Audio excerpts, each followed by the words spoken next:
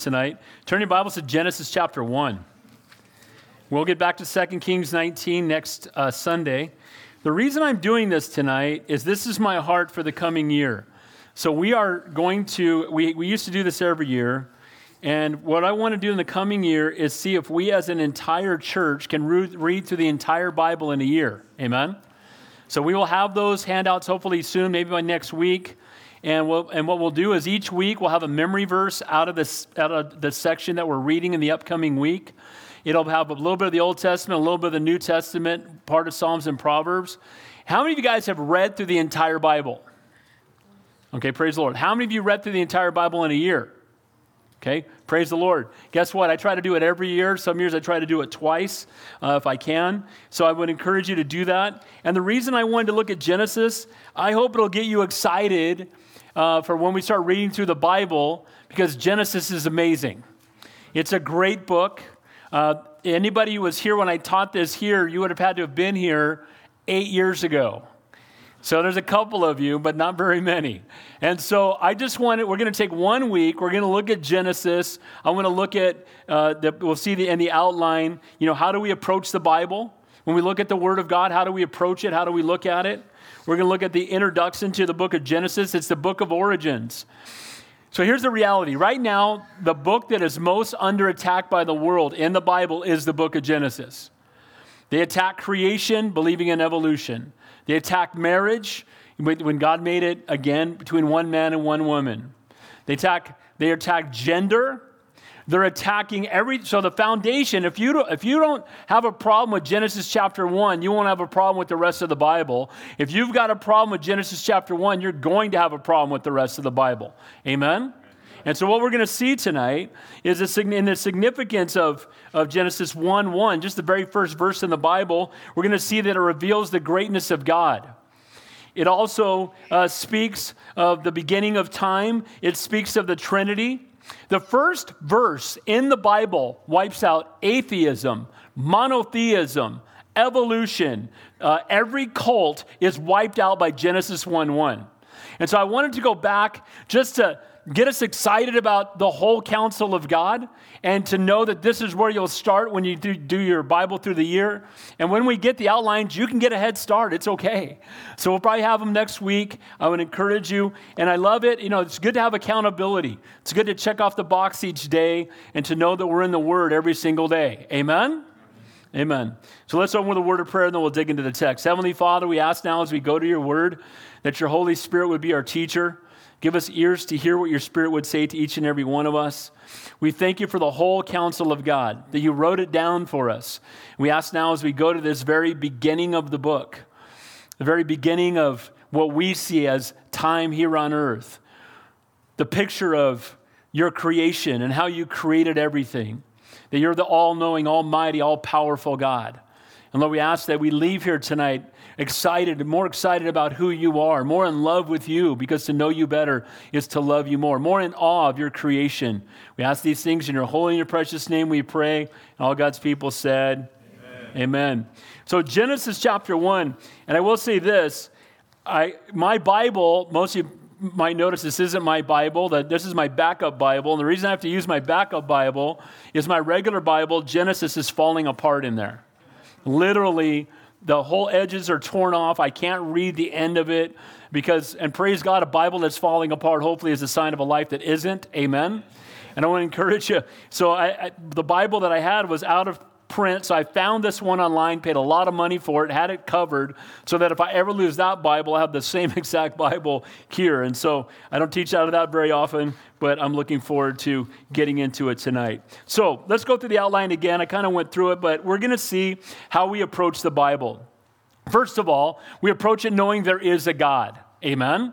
We know that there is a God. The Bible tells us that we can know God exists because of what we see in creation. So there's a lot of people who have given their life to the Lord. I think of people like Enoch, never read a Bible didn't exist, and he walked with God. And one of the greatest evidences of the God that we serve is creation.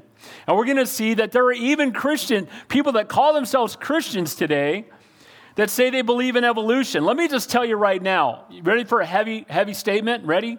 If you believe in evolution, you're not a Christian. Oh, Ouch.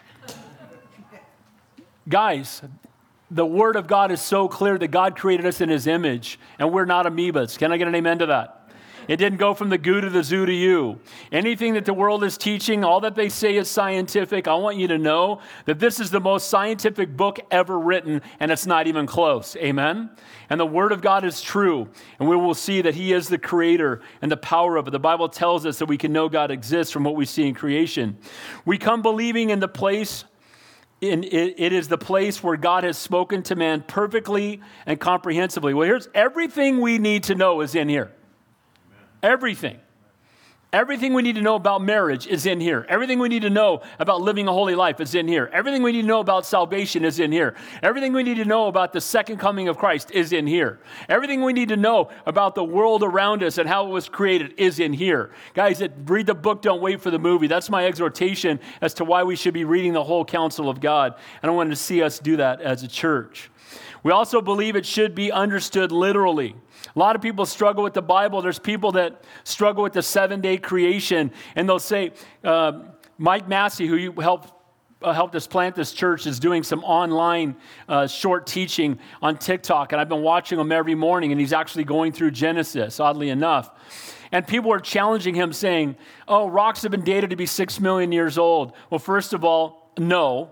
And second of all, and they say it like it's a fact. Carbon dating has been proven not to be true. Guys, we take the Word of God literally unless it's impossible for it to be literal. Amen? So when He says He created it in 24-hour day, it's a 24-hour day, and we'll talk about that in detail. Straightforward and true according to its context. We always want to know context. Observe it, interpret it, apply it. By the way, there can be many applications in every text, but there's only one interpretation. Okay, you can't interpret it 7 different ways and have them all be true. The Word of God in its context will be true to its context, can only be interpreted one way, while it may have many applications for our lives. The second thing we're going to see is an introduction to Genesis. I'm going to give you the introduction to the whole book because I want you to be excited about reading through the entire Bible this year. And I want you to be excited about reading through Genesis again. It is the foundation for all of Scripture, and we'll go into detail. We'll talk about the significance of the very first verse in the Bible. Again, it reveals the greatness of God. It speaks of the beginning of time, and it speaks of the Trinity. And then we'll look at the 6 days of creation. The first day, God said, let there be light. Should give us all it'll give you a headache that God created light before He created the sun, the moon, or the stars. That means the light from the moon and the stars was here before God put the stars in the sky. And by the way, He is the light of the world. Amen? And we get to heaven, we're not going to need any other light. The second day, He creates the expanse, the atmosphere. The third day, land and vegetation. The fourth day, the sun, the moon, and the stars. The fifth day, sea animals and birds. And the final day, land animals and man. And we're going to see all of that in just one chapter, just how all of this came into being, and the Bible, again, absolutely rocks. I love the Word of God. And I haven't taught Genesis in 8 years. I was excited reading through it myself. It's always a good reminder to go back and look at it again. So let's begin there first. I'm going to do a little background before we get into the actual text. So how are we to approach the Bible? When you open the Bible, how should you read it? Some people read the Bible and they'll say to me, well, I read it, I don't get anything out of it. Well, part of that struggle can come from how you approach the Word of God, how you read through it. First of all, I want to encourage you, be wide awake when you're reading it. Amen? That's why it's good to start your day with the Lord. Now, it's good to start it and end it, and now I'm probably the only one, but have you ever read it when you're laying in bed at night and woken up with your face in your Bible? I want to encourage you, read the Bible when you're alert. Read the Bible when there's no distractions. Turn off all the music. Sit down, open up the Word of God. Begin with prayer. Ask the Lord to help you to understand. The Holy Spirit is the one who helps us to understand. He is the one who gives us the understanding of the Word of God. And so we need to be attentive, be prayed up, walk in the fullness of the Holy Spirit. Now, the Bible tells us that we know God exists because of what we see in creation. It says in Psalm 19, the heavens declare the glory of God, and the firmament shows His handiwork. Day unto day utters speech, and night unto night reveals knowledge. There is no speech nor language where their voice is not heard. Their line has gone out through all the earth, and the words to the end of the world. Creation speaks of God through every language. When you look at creation, there has to be a creator. No one would ever look at a watch and think there wasn't a watchmaker. Well, let me tell you, the universe is far more intricate than any watch ever created. Guys, there is no universe without a creator. Amen? And it takes way more faith to believe. First of all, it violates the law of biogenesis, the second law of thermodynamics. We can talk scientifically all day if you would like, but nothing comes from non-matter to matter. You can't take dead matter and bring life from it. It's impossible. It's the law of biogenesis. The second law of thermodynamics says that things go from order to disorder, not from disorder to order. If you leave a car out in the middle of a field, you come back 5 years later, it's a rust bucket, right? You don't drive by a factory that explodes and have brand new cars popping out. Amen? Things don't go from disorder to order. They go from order to disorder. See, all these are very common scientific laws that are refuted by the world, but here's the only reason they refute them. They don't want to have to believe there's a creator. See, if they believe in creation, they got to believe in a creator. If there's a creator, they're accountable to him. So what they want to do is live an ungodly and sinful life and make excuses for why it's okay to live that way, because there's no right and wrong. You're accountable to no one. Well, guess what? Before it's over, every knee will bow and every tongue will confess that Jesus Christ is Lord. It says in Romans 1, for since the creation of the world, his invisible attributes are clearly seen, being understood by the things that are made, even his eternal power and Godhead, so that they are without excuse. No one can stand before God on judgment day and say, no one showed me anything. If you look around at the world around us, if you look at creation, if you look at the human body, anybody take an anatomy class besides me? If you took an anatomy class and you left there still not grasping the fact that we have a creator, you were not paying attention. Amen? The human body is amazing. And the way that God put us together is amazing. Dr. Brandon will tell you so, right? Amen? It's our body. He created it to even heal itself.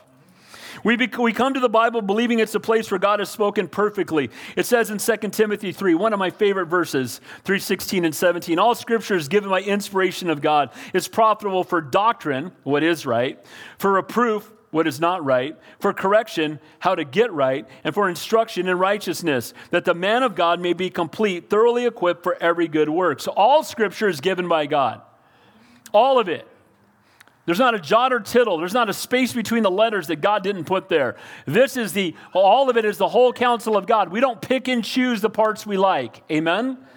We either accept it at all or we're denying it. We believe the Bible must be understood literally, that it's straightforward and true according to its context. The Bible is much more than a book. It's a library of books. It's a book and books written in different literary forms.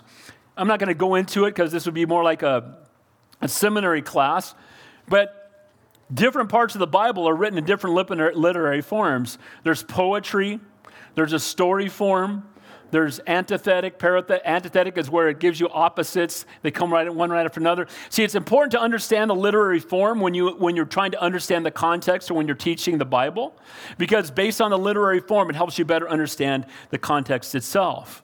So it's much more than a book. We must understand the Bible literally according to its literal context. For example, when David said, all night I make my bed swim, I drench my couch with my tears, he's using poetic literary form.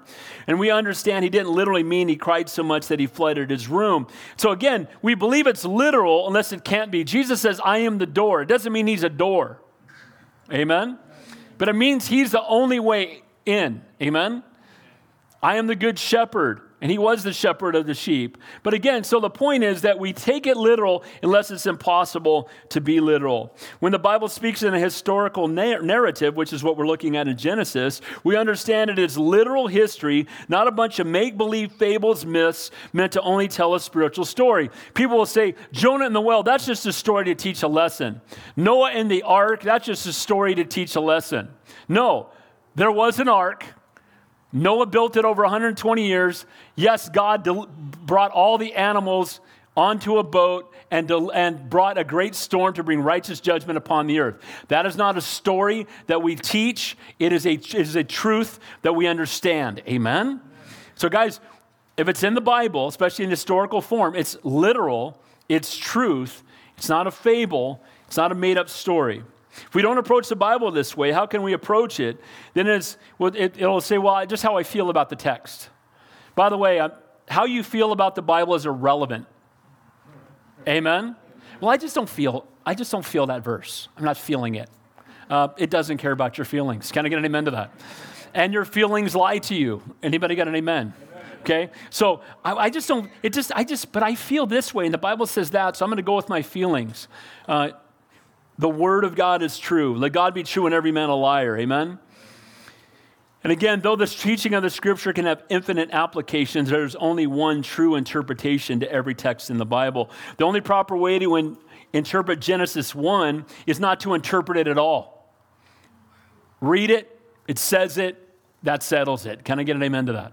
It says it, and we're going to talk about that. So as we begin tonight to look at the first book of the Bible, know that it is the perfect Word of God. Begin by simply believing what it says. If we struggle with the straightforward interpretation of Genesis, we will struggle with the whole Bible.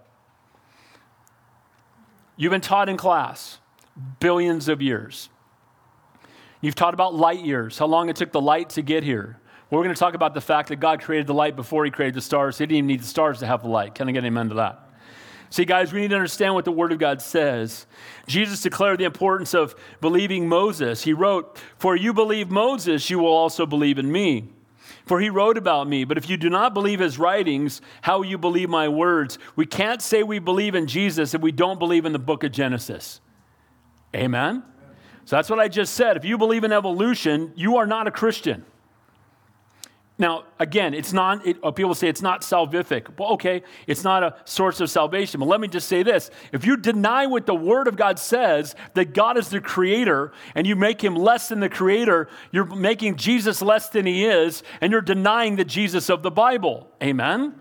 He is the creator of all things, and nothing was created apart from him.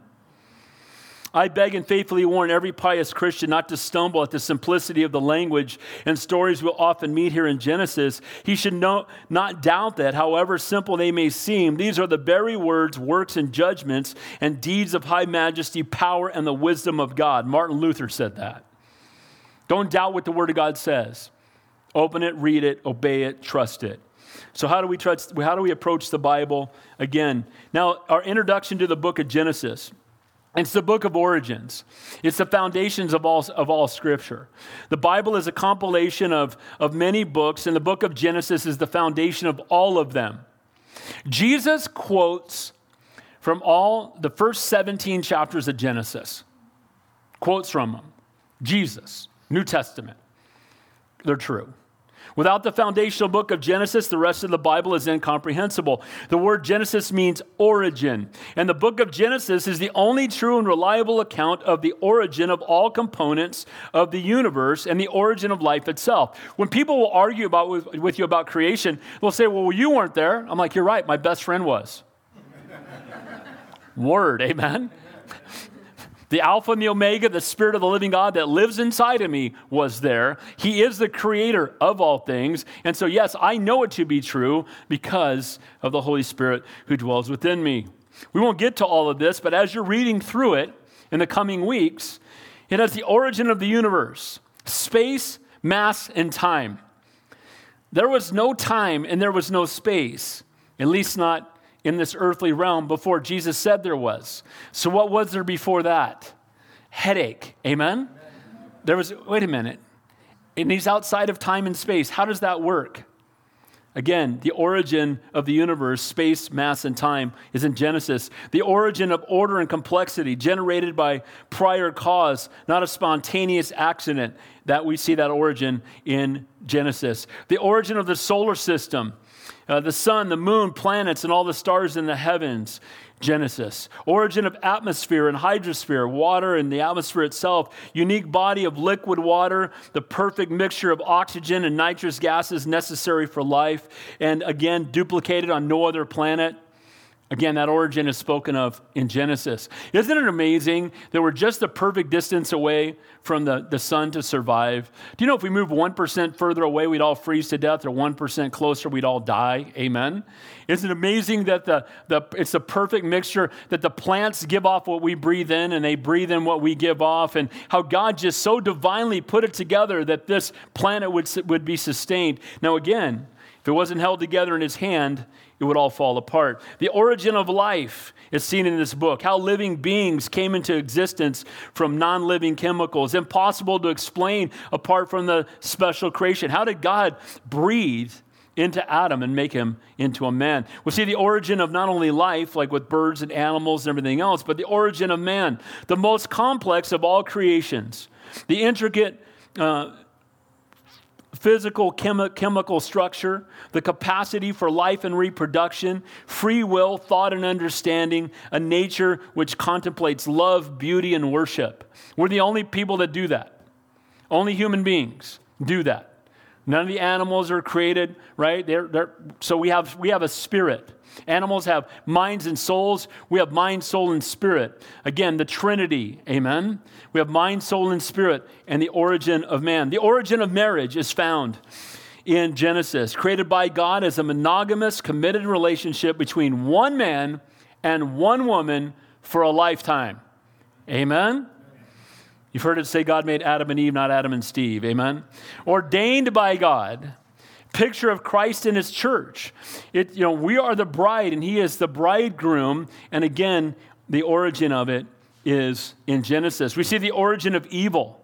Man in creation, Satan's choice to turn away from the loving creator and his perfect plan. The origin of languages, the Tower of Babel, where all the people gathered together and in their arrogance tried to build a tower up to reach God.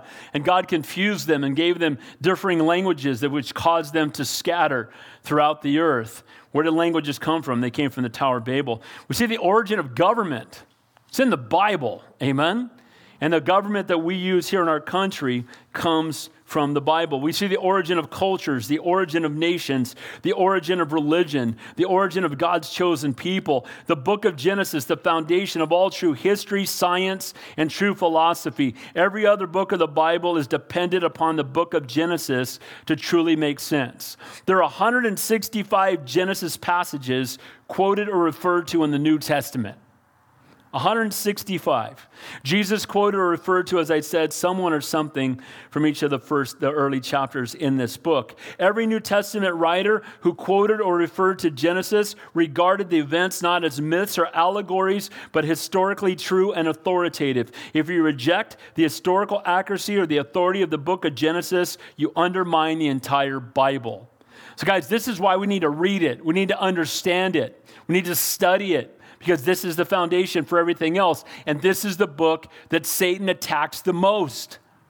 He attacks creation, and there's no creator. He attacks marriage, and it's a picture of us and our relationship with the Lord. He attacks, again, everything, those basic things in our walk with the Lord are all found in Genesis. The author of Genesis, we know, is inspired by the Holy Spirit.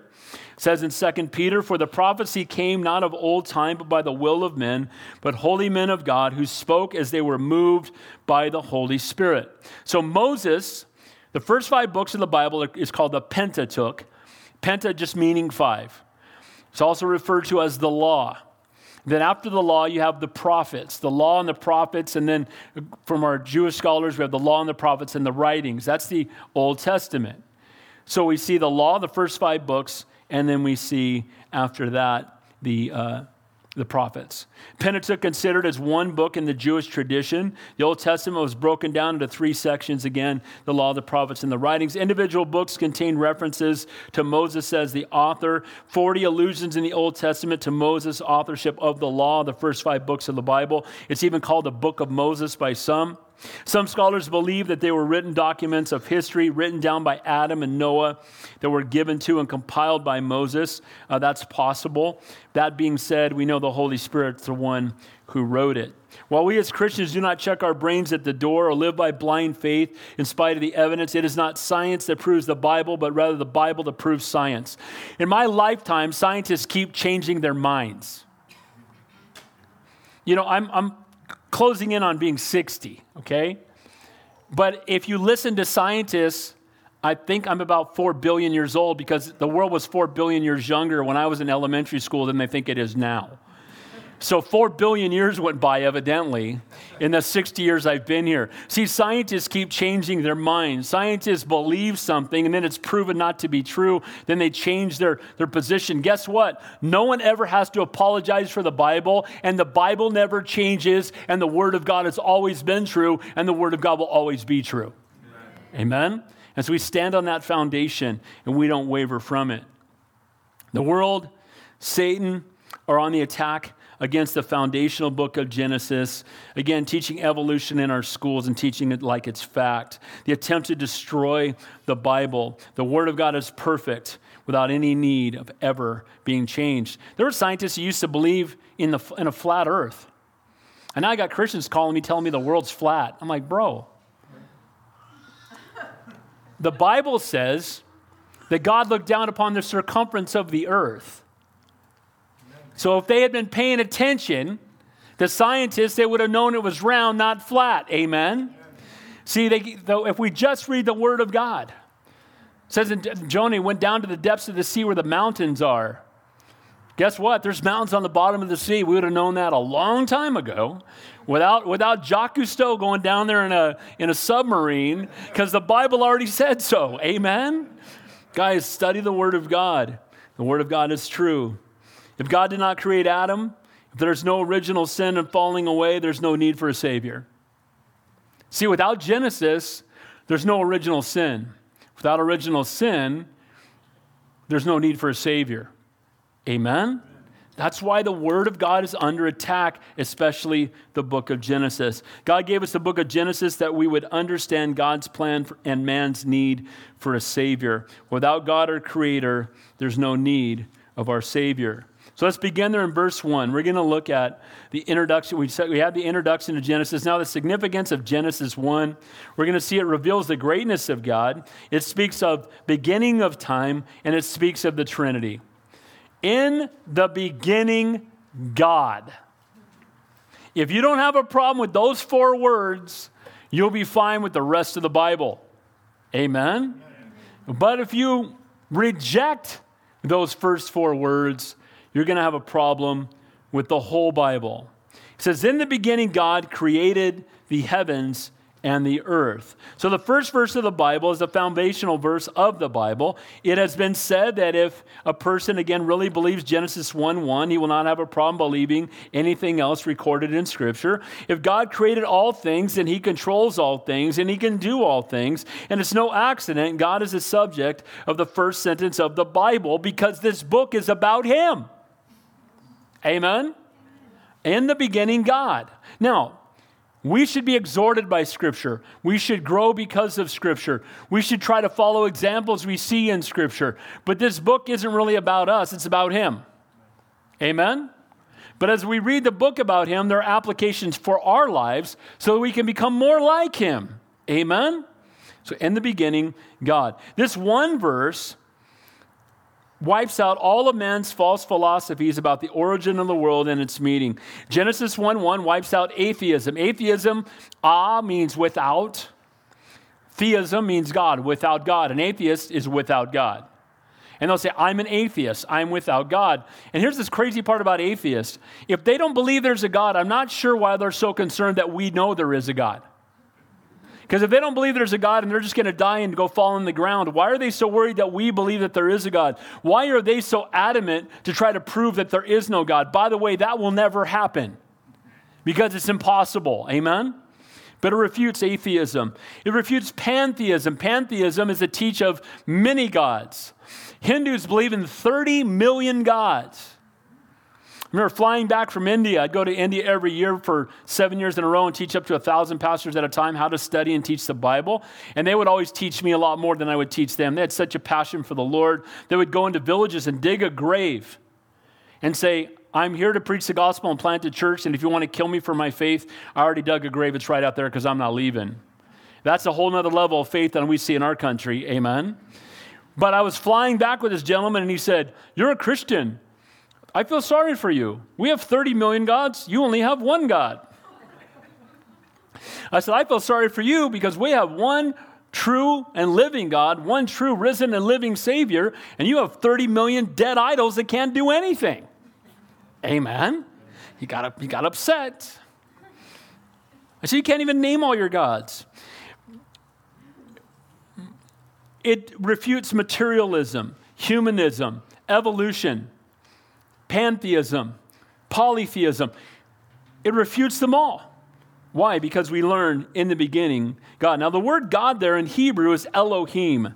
It's 35 times in the first 35 verses. Just in case you're wondering who this book is about, 35 times in the first 35 verses of the Bible, we see the word Elohim. Now, what's unique about Elohim, it's plural, but it's applied as if it's singular.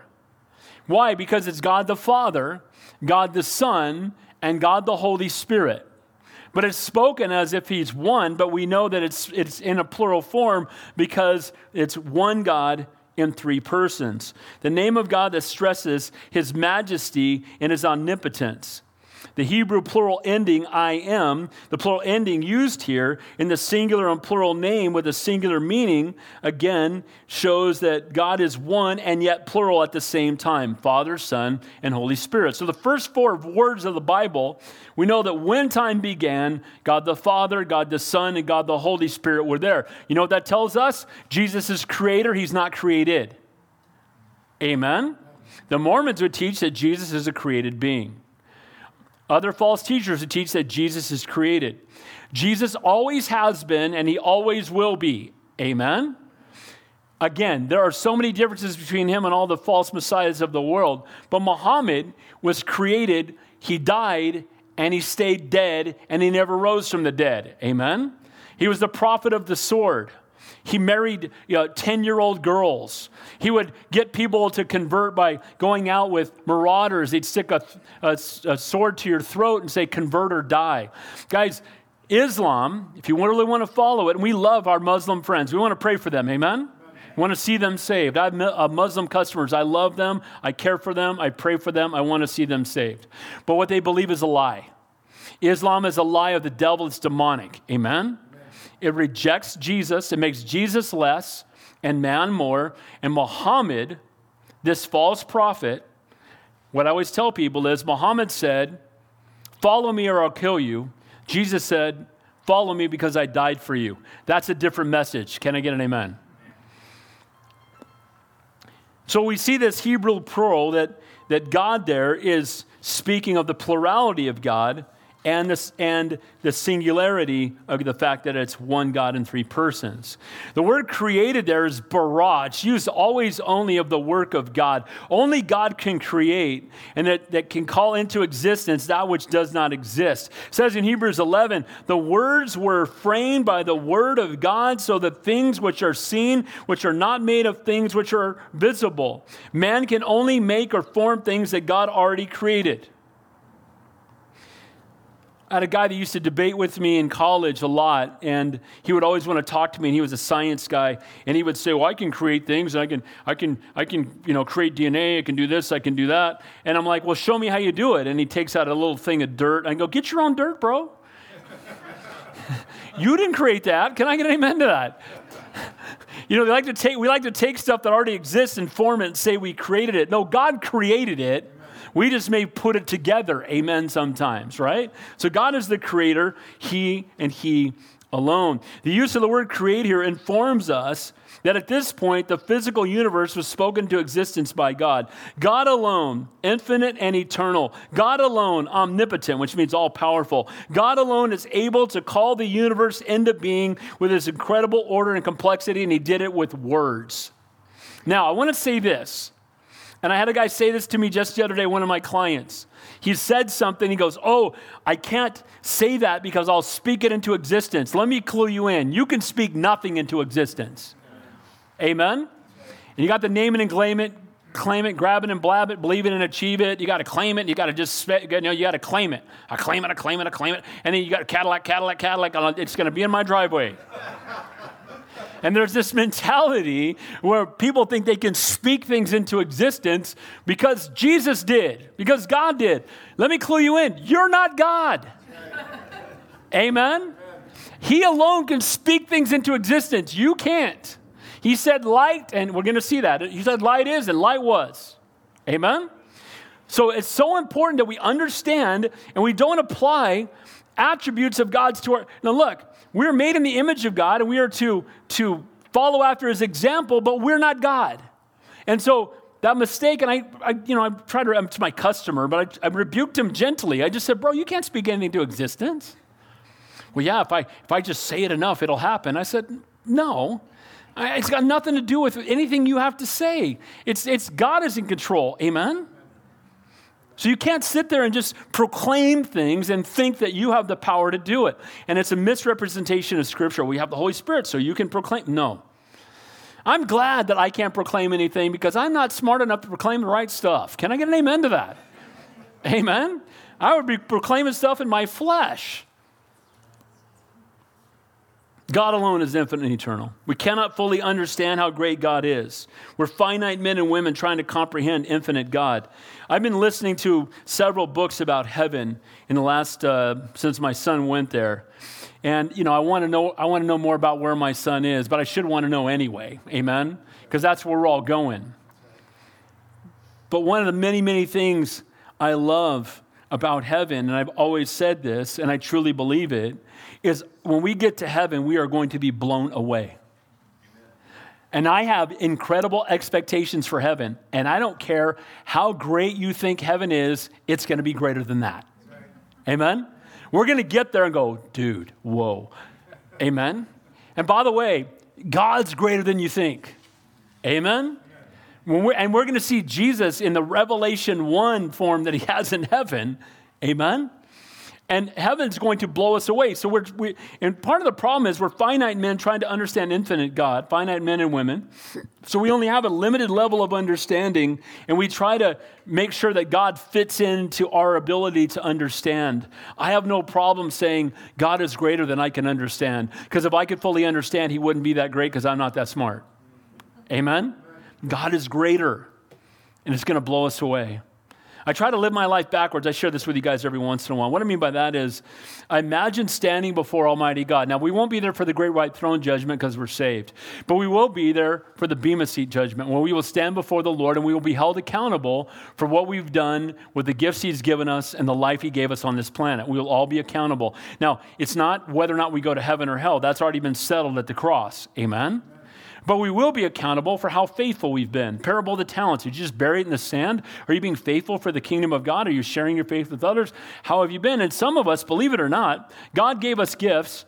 We use them. The only reason to have any power is because the Holy Spirit does the work through us. We're just kind of hanging on for the ride. Amen? And then he gives us gifts for using the gifts he gave us. It says he'll give us crowns, it says in Scripture. So we're going to stand before God. So often I'll imagine standing before him, and I know when I stand before him, I'm going to be heartbroken in a lot of areas of my life where I didn't do as much for him as I could have. But by then it will be too late. But it's not too late right now. Amen? So what is it going to be like standing before Almighty God and realizing, Lord, I could have done better. Lord, forgive me. But I try to put myself there now and say, what are those areas that I can still fix because it's not too late? Amen? One of the things that God's put on my heart more than anything else in the last few years is to love people more. And I mean love everybody more. Amen? And I love everybody more. We're just one beggarling another beggar to the bread. Holiness for me, grace for everyone else. Amen? That's what God's been putting on my heart the last few years.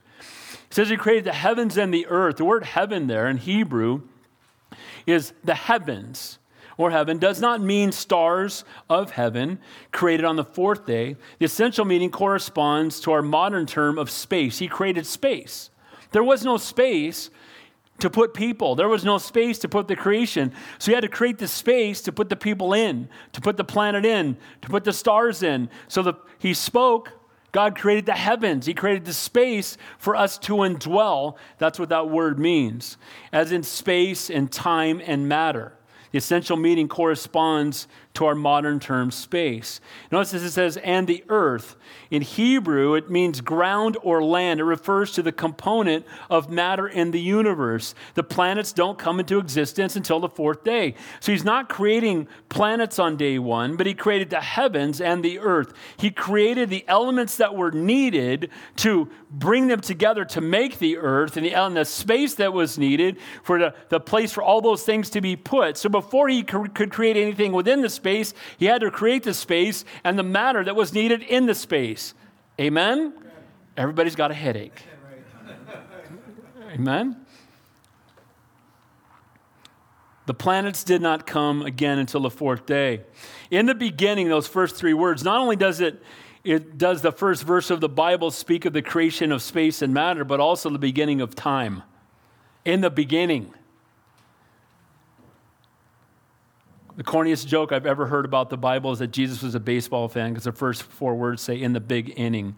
It's not what it says.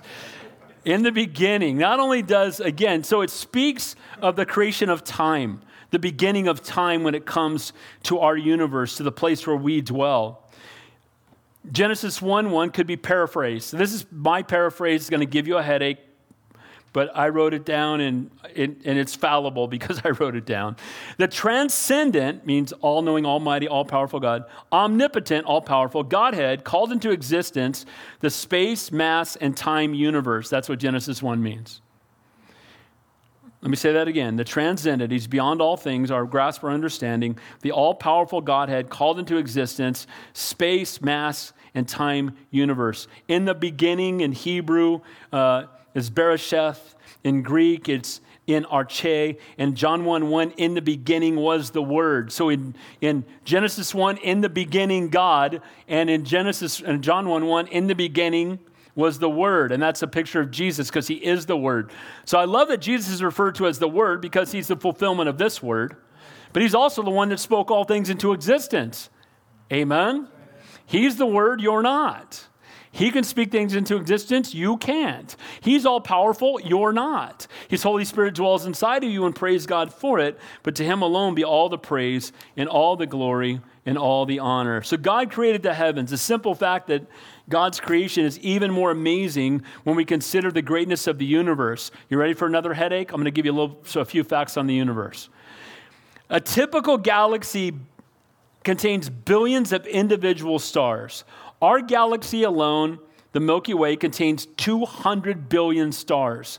Our galaxy is shaped like a giant spiral rotating in space with arms reaching out like a pinwheel, and our sun is one star on one arm of the pinwheel, and it would take 250 million years for the pinwheel to make one full rotation, and that's only our galaxy. There are many other galaxies with many other shapes, including spirals, spherical clusters, and flat pancakes. The average distance between one galaxy and another is 20 million trillion miles.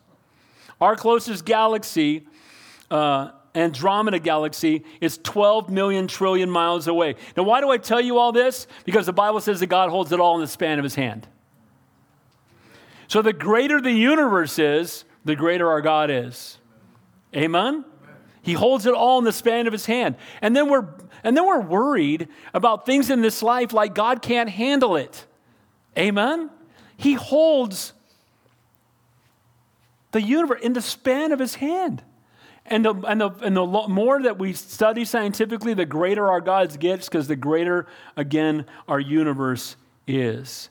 Every patch of sky, the size of the moon, it could look, if you look very deep, you could see about 1 million galaxies. I'm just giving me a headache. My head's going to explode. But you know what that means? Our God is great. Amen? Did that all happen by random chance? There was an explosion. There was nothing. They all exploded, and they're all the perfect distance away. Stop. God is bigger and greater than all this creation, who has measured the waters in the hollow of his hand, measured heaven in the span of his hand, and the dust of the earth in a measure. God did it all this himself. Indeed, my hand has laid, it says in Isaiah 48, the foundation of the earth. My right hand has stretched out the heavens. When I call them, they stand up together. God created the heavens and the earth. And if God created the heavens and the earth, then we must forever put away the idea that anything happens by chance. Amen? God is sovereign. God is in control. God holds it all together. Nothing happens by random chance. Evolution teaches everything happened by random chance. So it takes way more faith. I've shared this with you before. I had a coworker that was an atheist and believed in evolution. He said, "You really believe that a man was swallowed by a fish?" I said, "Yeah, I do. But you know what's even crazier? You believe that that fish became a man." Amen. What's harder to believe? Man swallowed by a fish, or a fish scratching his arm and coming out of a puddle and becoming a man over time? Stop it. It takes way more faith to believe that. Amen. People who are otherwise intelligent often fall into the delusion. A biochemist wrote, "Chance alone at the source of every innovation of all creation in the biosphere. Pure chance, absolutely free but blind, at the very root of the stupendous edifice of evolution." Random chance. They're believing in chance. We don't believe in chance. We believe in divine order that comes from Almighty God. Amen? And it takes more faith to believe the other. This tells us that God used no pre-existing material to create the earth. The ancient Hebrew word, again, bara, is specific. It speaks of creating something out of nothing, showing that God created the world out of nothing, not out of himself. God is separate from his creation. Unlike Eastern and pantheistic perceptions of God, the Bible teaches the universe could perish, and yet he would remain. They believe that God is in everything. In Santa Cruz, where I grew up, Santa Cruz means Holy Cross, but it's really the tofu tie-dye New Age lesbian couple of the United States. And it's in that place that they worship. The Bible says you worship creation rather than the Creator. And people are losing their minds about trees. They will literally, my parents had a redwood tree on their property that was literally turning our house. By the way, they had a couple hundred redwood trees on their property, but there was one that was blocking out the sunlight and it was causing issues. So my parents were going to cut down this tree. Some people found out and they came and chained themselves to my parents' tree. And they were not going to leave, and they were crying out for the tree, the poor tree. It's sanity. Amen. Tree came down, by the way. Amen. It's a tree. It's okay. The Bible says in the last days we'll worship creation rather than the Creator. There's that saying, save a baby, go to jail. Be a hero, save a whale. You care more about whales and trees than babies. Let me clue you in. We're to be good stewards of the animal. We're to be good stewards of this planet, but we don't worship it, and the world is not our mother. Amen? Mother Earth. Mother Nature. No, Heavenly Father. Amen? And we worship him and him alone. And don't lose sight of that. We need to, again, focus on the greatness of our God. He is the creator of everything. Now, there's one thing. I'll just take a minute on this and we'll get to verse 2. There's a thing called the gap theory. And the gap theory is a widely held opinion by some Christians that there's creation in Genesis 1:1 and then billions of years happen before verse 2. So God starts creation, billions of years happen, and then there's verse 2. There's so many problems with this thought, it's ridiculous. It's both scientifically impossible and theologically destructive. First of all, trust in a fossil record of death of animals, but we know that nothing dies until Adam and Eve sin. Amen?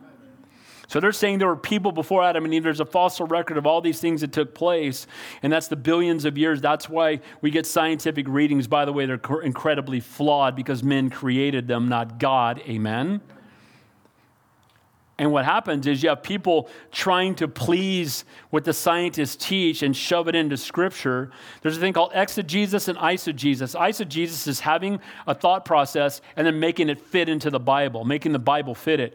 Exegesis is reading what the Bible says and teaching it. Amen? We don't start with a concept and make the Bible say it. We just read the Bible and the concepts come from the Word of God. Amen?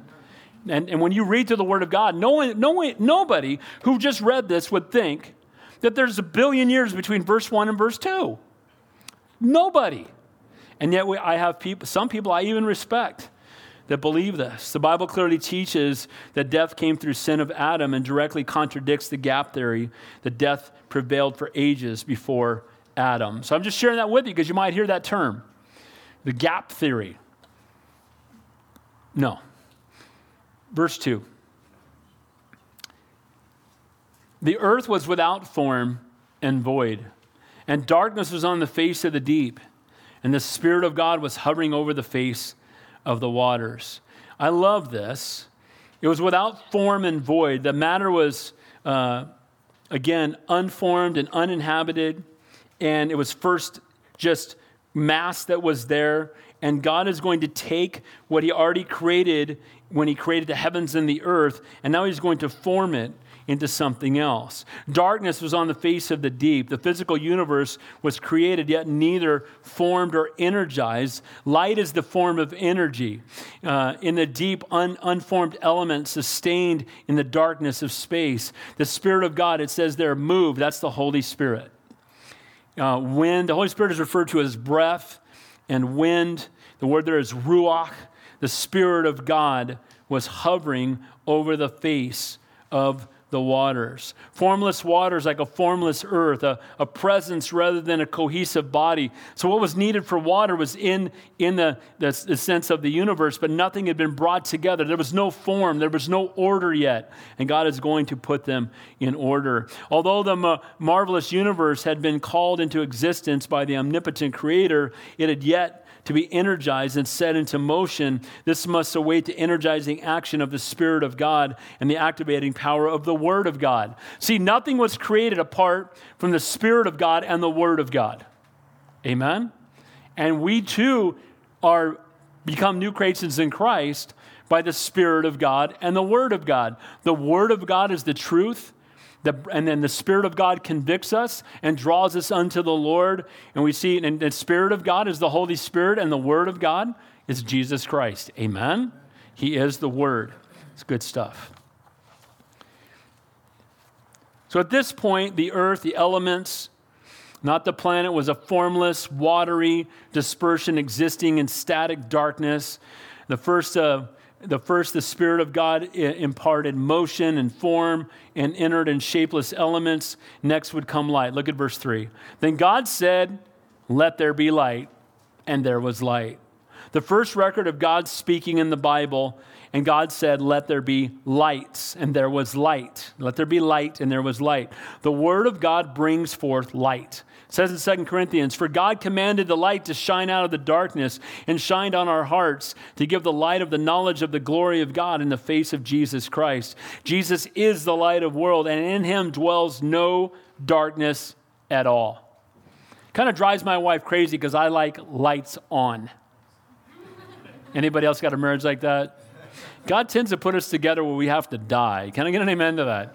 She likes it dark, I like it light. She likes it cold, I like it warm. You know what I mean? She gets up at 4:30 in the morning, you know what I mean? And we all have these different things about us, right? We have differences in our life. But I love light. And when we have a discussion about it, I always win because I say, yeah, babe, but Jesus is the light of the world, so... And Satan is the prince of darkness, so I'm just saying, amen. I think God's on my side on this one, amen.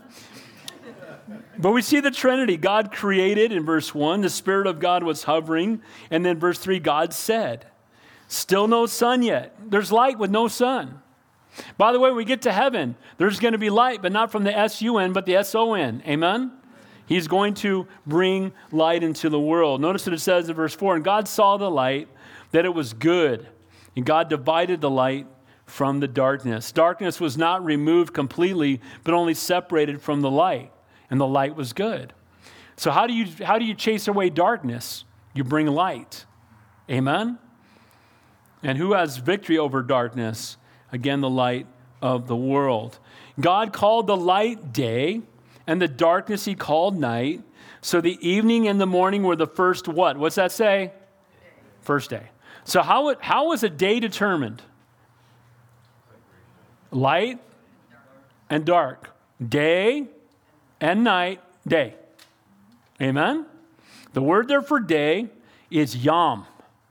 That word, every time it's used in Scripture, that form, when it's used that way, it's speaking of a 24-hour day. Just a day between day and night and day, right? Now what's crazy is there was days before there was a sun because we determine days by what? rotates around the earth turning right. We make it turn, and the sun it turns dark and it turns light. Amen? One rotation around the sun is a year. That's how we define date. But what's amazing is God created light and dark, and he said, the expanse of light and darkness, it's a day. So the definition of a day is not, people say it's a period of time. It could be thousands of years. Well, he wrote verse 5 so we wouldn't be confused. Let me read it again. He called the light day, and the darkness he called night, so the evening and the morning were the first day. The very first time God uses the word, he defined it as light to distinguish it from the darkness, which he called night. So the evening and the morning were the first day. The same statement at the end of each day, during the duration of each day, exactly the same. Beginning with the first day, continuing thereafter, there was establishing a cycle of days and nights, periods of light and darkness. In the Hebrew Old Testament, again, the word Yom means a 24-hour day, or the daylight portion of a 24-hour day. Without exception, it never means period or age. So people will come to you and say, well, a day can mean the day of an age, day of ages. No. Again, so Yom, numerical objective, it always refers to a 24-hour period. So God is making it very clear that creation took place in 7 days. It actually took place in 6 days. And they rested on the seventh day. Amen? So as we're reading through this, again, we always start off with literal, amen, not figurative. This is an historical account, historical literature. Everything we read, we assume it's literal unless it's impossible that it's literal. So they're literal, and that's how we read Genesis. Then he says the second day. So the first day, light. The second day, then God said, let there be a firmament in the midst of the waters, and let it divide the waters from the waters.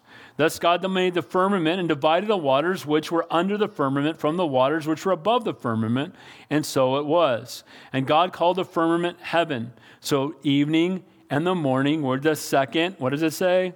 Day. Under the firmament, waters under the earth itself. Now, you'll see this as you're reading through Genesis and you're through the year. You're going to get to Noah. And when you get to Noah, he's going to be told to build a boat because God's judgment is coming upon the earth and that rain is going to fall from the sky. Here's what you need to know.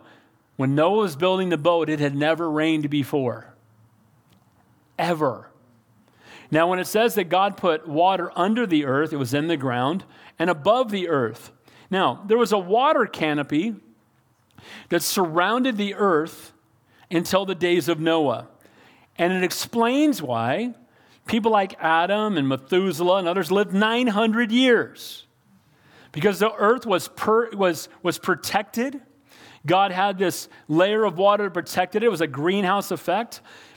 Most people, myself included, believe that the weather was the same in the South Pole as it was at the equator. Because it was surrounded by water, and it was this greenhouse effect, and God had created it that way. And people lived a long time. When the flood comes, water comes up out of the ground, and water comes from the heavens. And we see that the ages of human beings and everything, the way that the world operates, all changes with Noah's Ark. And so he's saying that there's water under the earth or in the ground, and there's water surrounding the earth, and that's the firmaments that he's talking about here. Probably, again, a water canopy that surrounded the earth and acted like a global greenhouse. It performed uniform global temperatures. It inhabiting mass air movements. There was no windstorms that kept them from happening. There was no rainfall. There was morning dew, but no rainfall. No barren deserts or ice caps. Lush vegetation worldwide, filtering out ultraviolet rays and radiation, contributing again to human and animal health and longevity. It says there in verse 8, and God called the firmament heaven. Not the heaven of the throne of God, but the heavens, in talking about space above the earth. So the second day, he made the expanse, the atmosphere. You have the mass and the water being separated and God putting them into place. Day 3, land and vegetation. Then God said, let the waters under the heavens be gathered together in one place, and let the land appear, and so it was. And God called the dry land earth, and gathering together the waters he called seas. And God said it was good. The first time we see God saying it is good. God creates it, and it is good. He created the land, and he created the seas, and it was good. And the earth brought forth grass and herb that yields seed according to its own kind, and the tree that yields fruit, whose seed is itself according to its own kind. And God saw that it was good. So the day and the morning were the third, what? Day. Notice even creation is consistent not only in human beings, but in animals and plants. Notice it says the plants recreated after their own kind. So apples brought forth more apples, and grass brought forth more grass, and monkeys more monkeys, and human beings more humans. Amen? And so after their own kind, speaking of what was created. So the waters under the firmament still constituted a shoreless ocean, and God, by the power of his spoken word, spoke, and he separated the oceans. He created the oceans and land masses in between the waters, all in preparation for man to exist there. The word earth is the same word in verse 1. God used the same formless matter to form solid ground. Not only had rocks and minerals been formed, but so had fertile soil, sand and silt and clay with abundant chemical nutrients and moisture. God said, again, through his spoken word, created the first living and reproductive elements. 3 types of vegetation: grasses, all spreading ground covering vegetation; herbs, all bushes and shrubs; and trees, all woody plants, including fruit-bearing trees, made as full-grown plants, not as seeds. Notice that everything he makes full grown. He creates it, it's done. So the next time you're worried whether it was the chicken or the egg that came first, it was the chicken. Can I get an amen? Because God creates them fully formed. Amen? Was Adam fully formed when he was made? Were the trees fully formed? He didn't say he put plants in the ground and they grew up. No, he created them fully grown, fully created. God implanted each created organism with a seed program to enable reproduction of that organism. We call that DNA, don't we? Amen? It's pretty amazing that everything in the world, God has created it so it could reproduce itself, but it only reproduces itself. Amen? And we were created to reproduce as well. After its kind, again, that word indicates the limitation of variation. Each organism was to reproduce after its own kind, not after some other kinds. The 4th day, sun, moon, and stars. Look at verse 14. Then God said, let there be lights in the firmament of the heaven, divide the day from the night, and let them be for signs and seasons and for days and for years. Let there be for lights in the firmament of the heavens to give light to the earth. And so it was. Then God made 2 great lights, the greater light to rule the day and the lesser light to rule the night. He made the stars also. What's the greater light to rule the day? What was it? What is that? Sun. It's the sun. And what's the lesser light to rule the night? What is that? It's the moon. So God created light on the first day. For 3 days, been light as though there were a sun, and lesser light at night as though there were a moon, and now he puts them in their place. So that means the light existed before the very things in the sky that gave off the light. So God created the light without the need of the moon, the sun, or the stars, because he is the light of the world. Also gives the earth movement in relation to the sun and moon that determines seasons and the calendar. It did not take billions of years for light to form from a star to reach us, because the light was already here before the star was even created. The light from the star existed 3 days before the star came into existence. 2 great lights, again, the sun and the moon, and sadly, these very lights have been worshipped by men throughout the ages. People worship the sun god and the moon god, and they're part of his creation. We don't worship creation, we worship the Creator. Amen? The 5th day, verse 20. Then God said, let the waters abound with abundance of living creatures. Let the birds fly above the earth across the face of the firmament of the heavens. So God created great sea creatures. and every living thing that moves, with which the waters abounded according to their kind, and every winged bird according to its kind. And God saw that it was good. I love that God continues to say it is good. And God does love his creation, but we don't worship it. Amen? He sees his creation. You know why? Why did he create everything? Why did he create it? For his glory and for us to live on. Amen? God created it for us. And he made an amazing planet in 6 days. Imagine what this world was like before sin came. Amen? You go to Yosemite, or you go to the Bahamas, or you go to somewhere that you would consider beautiful. For me, if it's no palm trees, it's not vacation, but I'm just saying. And there's palms in the Bible, so amen. And in heaven, it's good. But the point is that, God created this world so amazingly, and we never saw it before sin. And I remember being in Yosemite with all the pastors from Calvary San Jose. Our senior pastor took us there, and we're looking at it Half Dome, and it was beautiful. And we're all looking at it, kind of mesmerized by it. We're taking pictures of it, and then our senior pastor walks by and goes, compared to heaven, it's dung heap. It's a pile of garbage. It's a pile of something else, is what he was saying. It's a dung heap. Guys, think about the most beautiful things that we have on this earth, and there are many of them. And I just want you to know it's fallen. God created in 6 days. Now, the Bible said, Jesus said, I'm going to go away and prepare a place for you. How long has he been in heaven preparing a place for us? 2,000 years. And there will be no sin when we get there, and there never will be. And it's going to be perfect. So if he created this in 6 days, and then sin has corrupted it, and we still see the beauty and the awe and the reverence for some of the most beautiful things we have. By the way, I love making the drive to Santa Barbara and looking left. Can I get an amen to that? It's just beautiful, especially at night when the sun's hitting it, or when the sun's going down. It's beautiful. But imagine how amazing heaven's going to be. And imagine the place he's preparing for us when we get there. I can hardly wait.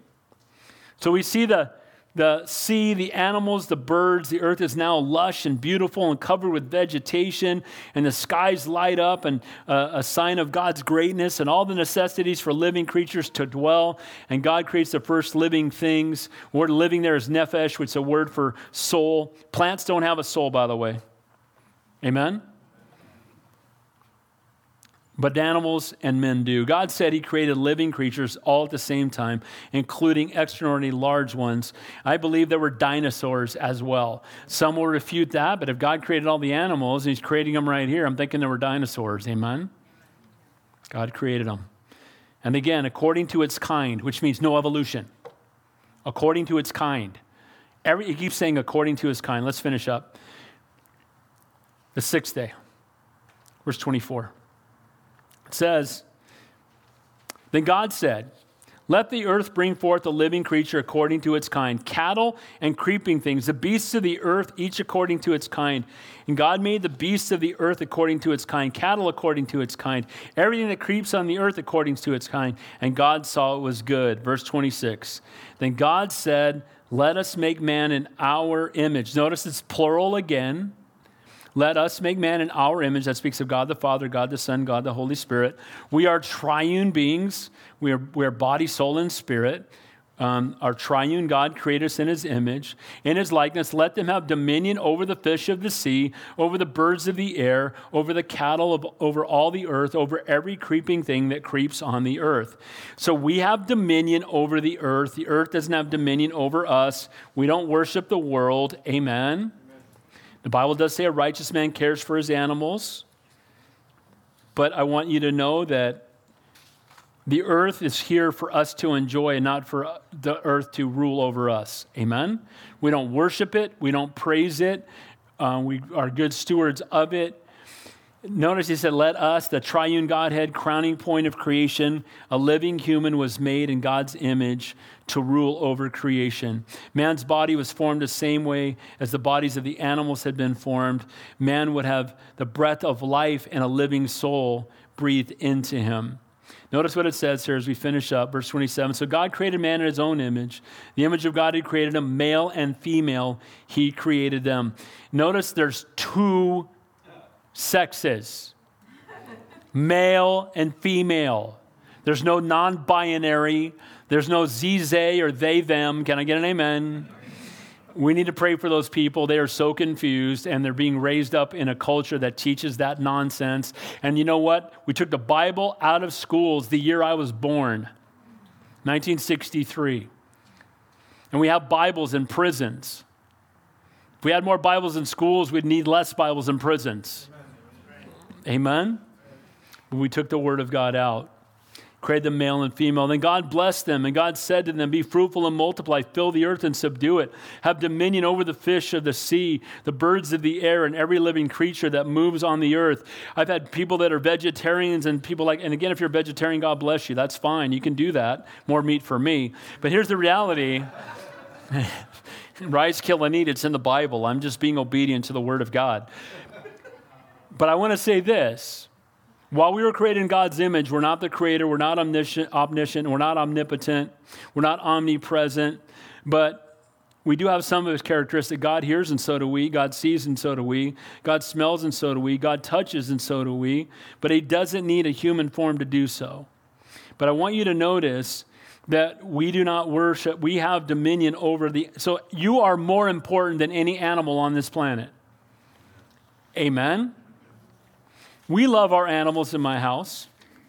We just lost another cat, and that's not good. Coyote's probably got another one. It's not good. We've had enough death in our house lately. But let me just tell you this. As much as we love our animals, I would give up all my animals and all your animals and every animal on this planet for 15 seconds with my son. Amen? Because he's more important. Amen? Take good care of your animals. A righteous man cares for his animal. If you're abusive to an animal, I believe that is sin and it's wrong. Can I get an amen to that? You shouldn't do that. We should treat animals with kindness, with love, and we should absolutely do that. But we never put animals equal with people. Amen? Jesus died on the cross for people. There will be animals in heaven, and that will be wonderful, and that will be amazing. But again, we have dominion over the animals, not the other way around. And then he says there, and God said, see, I've given you every herb that yields seed, which is on the face of the earth, and every tree which fruit yields seed, and it shall be good for food. You know, having a balanced diet is a good thing. God created fruits and vegetables, and we should eat them. Can I get an amen to that? And I could be a vegetarian if I didn't love meat so much. I do love fruits and vegetables. I love them. They're amazing. By the way, can you imagine what apple's going to taste like in heaven? Amen. Can you imagine when you go grab a piece of fruit when you get to heaven and bite into that thing? It's going to be something that's never been flawed or tainted by sin. It's going to be amazing. Amen. Can hardly wait. Verse 30. Also, every beast of the field, of the earth, and every bird of the air, to everything that creeps on the earth, which has life, I have given every green herb for food. And so it was so. Then God saw that everything he made, and indeed it was very good. So the evening and the morning were the sixth what? Sixth day. It was very good. That's what he says there in verse 31. I mean, it was good. Now he says it's very good. God saw everything he made, and it was very good. God was pleased with his creation. And at this point, right here, there's no death. There's no pain. Nothing dies. Plants don't die. Animals don't die. People don't die. They're walking in the cool of the day and talking to God, directly to him, having intimate fellowship with him. This was very, very good. Unfortunately, we're going to get to chapter 3, and we're going to see man mess it up. No death, no pain, no sorrow, lion laying down with the lamb. Notice it says that all the animals are just eating, the herbs and the fruit and the vegetables. They're not eating each other. It was a place where everything was safe, but the sin of man would corrupt it. But by God's grace, he sent his son to suffer and die that we could be redeemed. See, man messed it up and God fixed it. We've messed it up and the Lord has fixed it for us. Amen? So I know that we took a sidebar for a minute, but my hope is that having read this It will get you excited to continue to read through Genesis because Genesis is the foundational book of the whole Bible, and we need to understand what it says. And I want to encourage you to read it as a historical literary form that is literal in what it says. And as you read through it, I promise you're going to be encouraged. You're going to be strengthened in your walk with the Lord. And my prayer is, how many of you, don't raise, lying's a sin, okay? How many of you are going to commit to doing your best to read through the Bible in a year this next year? Okay, God bless you guys. Do your best to do it. We'll give you the tools to do it. We'll start having memory verses every week. By the way, memorizing Scripture is a good thing. Amen? His word I've hidden in my heart that I might not sin against him. It's amazing how when I have verses memorized, how many opportunities I get to share them. Amen? So, how are we to approach the Bible? Knowing that there is a God, believing that the place where God has spoken to man perfectly, everything that we need to know. We believe the Bible to be understood literally. We saw that this is the book of origins, the foundation of all Scripture. Genesis 1 reveals the greatness of God, the beginning of time. It speaks of the Trinity. And then we saw in the 6 days of creation how God divinely brought it all together without lifting a finger. He did all of it by just speaking a word. That's the God we serve. Amen? Lord, we thank you, we praise you, we love you. Thank you for everyone's patience tonight, as I know we looked at a lot of information, but Lord, I know I'm excited to read through Genesis again as we begin another year here in a few weeks, and just to read through and to be reminded of your creation, to be reminded of how man fell, to be reminded of your love and your grace and your mercy. And so, Lord, we ask for each of us that, Lord, we wouldn't just make another New Year's resolution, but Lord, this would be something that we commit to. Lord, we want to read your Bible because to know you better is to love you more. And Lord, we want to love you more. And Lord, we want to know you better. Help us, Lord, we pray in Jesus' name. And all God's people said,